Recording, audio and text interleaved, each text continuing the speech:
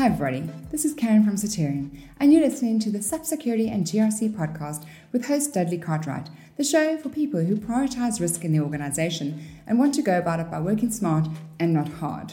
In today's episode, we'll be discussing policies and procedures relating to GRC and access management activities. What are the benefits of having policies and procedures in place?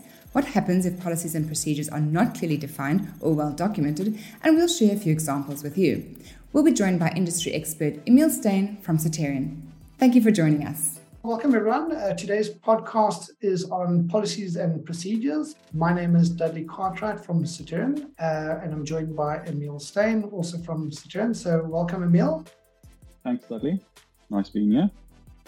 So today's session, we want to just talk around policies and procedures. And Emil, it is an area that I think we need to, confess that we've historically been a little bit slack in this area. We haven't pushed our customers to make sure that they've got updated policies and procedures, but we have become quite active with this quite recently, and we're starting to see some very good results off the back of running through these policies and procedures, workshops, activities. So it's topical for us at the moment, and a nice area to maybe just share with the audience as to how we've seen its added value to our customers.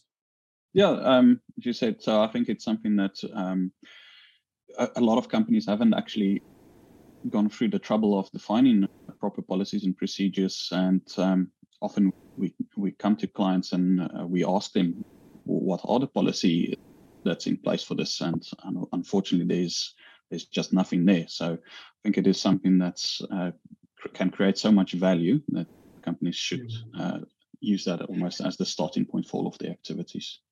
Yeah, and I think a lot of companies, it's one of those pieces of documentation that sort of get outdated very quickly. So some companies may have defined policies and procedures 10 years ago, but they haven't gone back and re-looked at that document and make sure it's up to date, etc. So I think a lot of our customers feel that they've got a policies and procedure document because they've documented some of the joiner mover leaver process. They know what constitutes a dormant user, how many days of inactivity, and a few of those type of items have been documented. But we find that not many of the access risk management activities have been well documented. So although a lot of companies think they've got policies and procedures well defined and well documented, when you actually go and look for them, it's often not the case. So maybe just to ask a few questions then, why is it important for a company or an organization to go about ensuring that they've got well documented, well defined policies and procedures?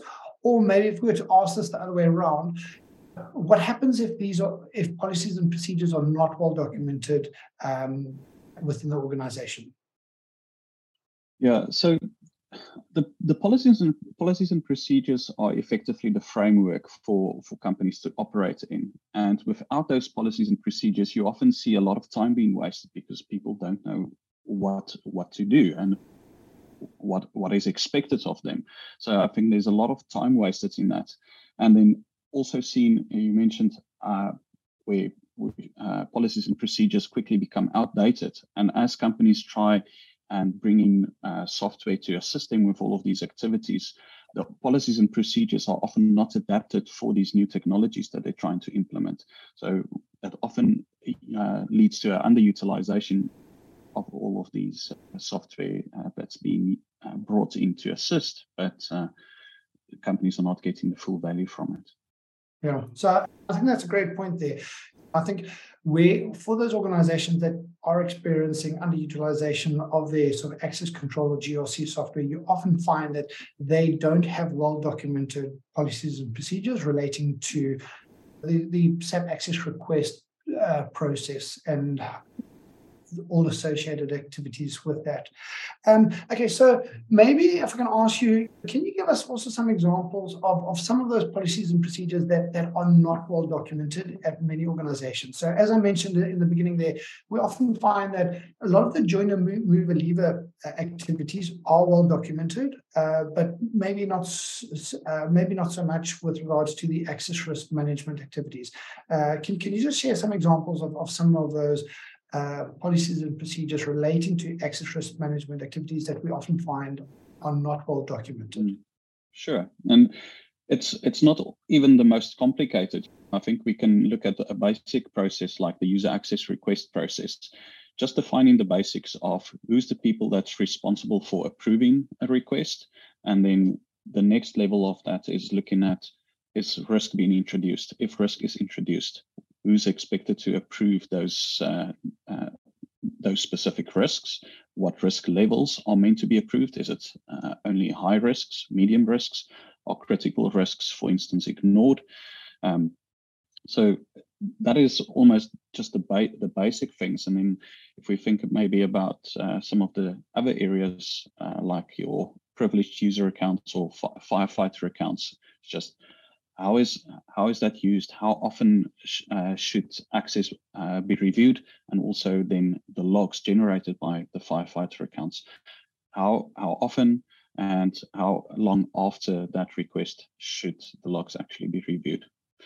I think we find that a lot of companies, they will review those logs at the end of the month, but the reality is sometimes that sort of wide access was checked out at the beginning of the month. So it's 30 days since that checkout or that emergency access was used. So it is quite a long period for someone to, when they're reviewing those logs, to go back and remember, well, exactly what was the reason why this person checked out this user, and did he use it for the right reasons? So I think a lot of companies, they've got a policy in place for that, but is it an effective policy?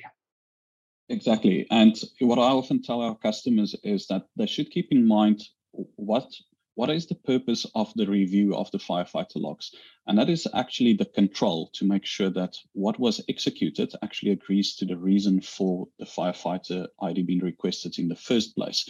So if that review only happens a month afterwards, it means that by potentially an instance of fraud or error goes 30 days undetected. So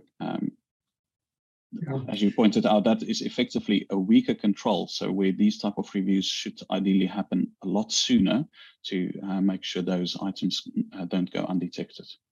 Yeah.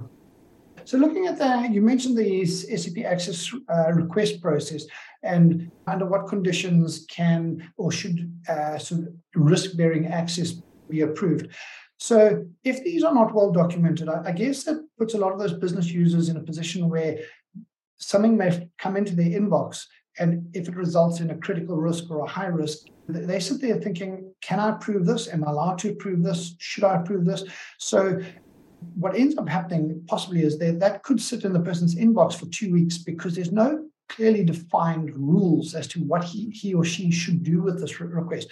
So for those organizations that have gone about defining those conditions under which risk-bearing access can be approved, I guess it leads to quicker decision-making, more informed decision-making. End users end up with the access in a shorter period of time. There's less business downtime because reviewers are not sort of, they're unsure of what they're allowed to do with those activities. So, it clearly defining policies and procedures does, as you mentioned earlier, create the framework or the standard operating procedure with which business users can approve access, resulting in less risk to the business, and the business users actually been assigned the appropriate access in a shorter period of time.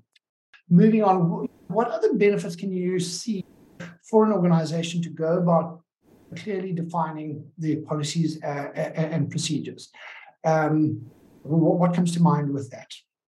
So I think maybe to touch back on your previous point, it's talking about the business users that need to perform certain activities. So defining those policies and procedures actually provides them with the information that they need to, and also the understanding of what they're actually meant to do. So it's actually enabling them to perform those tasks more efficient. Yeah, no. And I suppose also then, if you go and clearly define your policies and procedures, it does also serve as an education process for the business users as to what the access control or GRC solutions are capable of. Maybe as an example, if an organization needs to perform an annual user access review, maybe that's been done manually in spreadsheet, but obviously if you go and sit with your GRC or access control or security teams while you're defining your policies and procedures, they can say, well, there's actually a module or functionality within the access control solution that can handle the user access review process. So it can serve as an education process to the business users as to what the capabilities are of the access control solution to move away from that underutilization and for an organization to actually start extracting more value from their GRC investment. Okay, so I think as we also mentioned there, another benefit is that it creates the framework or the rules for which business users can perform certain functions. So as you mentioned, if a request comes in and it results in a critical risk, can that be approved? So some organizations will make under their policies and procedures will say, listen, so if it's a critical risk, it needs to be remediated. No one in the business can have a risk that's of a risk level critical. If it's a high risk, people can have it, but there needs to be a mitigating control in place. If it's a medium risk, people can have that access, and yet there doesn't need to be a mitigating control in place. So again, it just, we touched on this earlier, where it just means that the business users know the conditions in which they can approve certain access, and it just results in more informed decision making and business end users ending up with their access in a much shorter period of time. Also, can we maybe just touch on, for those companies that are experiencing underutilization of their access control solution, do you feel that if they were to embark on a policies and procedure workshop, can that reinvigorate their sort of access control solution and move it from being highly underutilized to getting it to be more better used and get more value from that investment? 100%. So I think the important thing here is that the policy and procedure that's defined gives companies the opportunity to identify where's potential weaknesses. So I think that's the first part. But then continuously reviewing the policies and procedures. As a company matures, they'll also use that opportunity to then identify where's the weakness, how can I redefine my policy and procedure, and then also use that as the method to identify where are the weaknesses and where should their potential upskill take place, and where it can't be solved by people. What's the software that we need to help us solve those problems? Yeah, and I suppose just to help with that underutilization, if an organization puts something in their policies and procedures document, I guess that's a form of commitment from the business that they're going to perform that activity, because if there's something that's in the policies and procedures document, it then does become something that audit will look at to say, well, is the business performing this function that's in our policies and procedure, documentation? So I guess it is a way in which to get commitment from the business that this is an important activity, and yes, we are going to perform this activity on an annual basis, or that the requirement is. And it's obviously also very important then that those policies and procedures are achievable. Companies, they've got various levels of maturity. So come up with a policy and procedure that's actually achievable. And then as you mature, those can also mature. The policies and procedures can also mature with the business. Yeah, because I think that's a good point, because if they're not achievable, understand that that's going to put pressure on you from an audit perspective, because that will become an audit finding as to say, listen, why didn't you do this? So I think it's a good point there. If you lack maturity, don't overcommit to what you're going to be able to carry out within a year from a policy and procedure. Rather build up the maturity and get there over time. Emil, I know you've done quite a few of these workshops recently. So can you maybe just share with us how you've gone about performing a policies and procedures sort of activity with an organization? I think the most important part there is that because many companies don't have policies and procedures defined, or they might have for a few select activities, is that you can't start from a blank canvas. So what we've done is we've gone and identified basically all of the touch points looking at access risk and access control management, and defined a template policies and procedures document, and using that as the base for discussion with a company actually allows a conversation with a customer instead of asking them to go and define a policy and a procedure for a specific activity, providing them with initial guidelines and guidance on why certain things will work and why certain things won't work, and then making that applicable to the environment and the maturity level.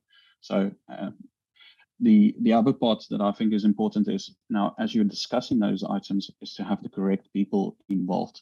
I always say it doesn't help if the wrong people are in those discussions. You need to have people that can make decisions, and it would also be involved in actually making sure that those policies and procedures that's been defined are being executed and being upheld.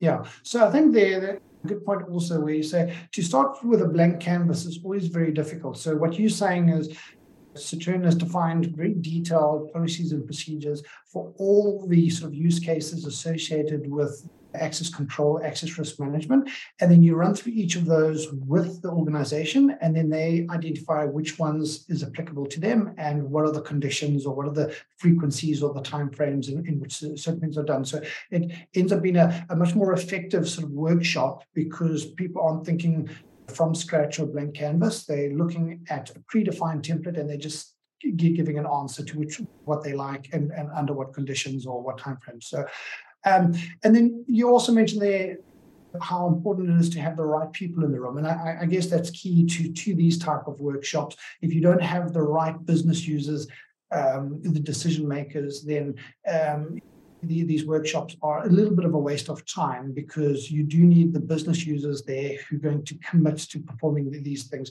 these functions. And I guess the 3 workshops that you've conducted in the last month, you have been lucky enough to have the CFO in 2 of them and the CIO in the other one of them. And it does make quite a difference to the outcome of the workshop if you have someone from sort of senior management from business sitting in on those workshops and being the decision maker with that. Good. Okay, so I think just to end then, Emil, can you just maybe share with us what would the key takeaways be to sort of a policies and procedure activity or workshop? I'd say, first of all, policies and procedures need to be reviewed. It's not set in stone, so it needs to continuously be reviewed and updated. So sort of like on an annual basis. So you keep reviewing it on an annual basis, see what needs to be added, what needs to be changed. And I suppose that will also then serve as a bit of an education process. Every year you review them, you sit with business, you remind the business what that is. So it's a review and an education process, I guess. Yeah. Okay. Yes. So as that matures, as your business matures, the policies and procedures will mature with them. And then I think it's one of the last points we touched on there is to have the correct people involved in those decisions. So they know what they want to achieve and they know what's achievable for them as a company with the resources that they've got. Yeah, so definitely, I think if you can have someone from senior management, from finance, or if it's the CFO or the CIO, I guess it's a decision maker who can make some decisions on behalf of the business. And then at least that's the commitment from business as to, yes, we are going to perform these activities. Emil, that's great. Thank you for that. I think we've covered everything we want to today. So thanks for your time. And to everyone else, until the next podcast, thank you for joining us. Thanks, Dudley. Thanks, everyone.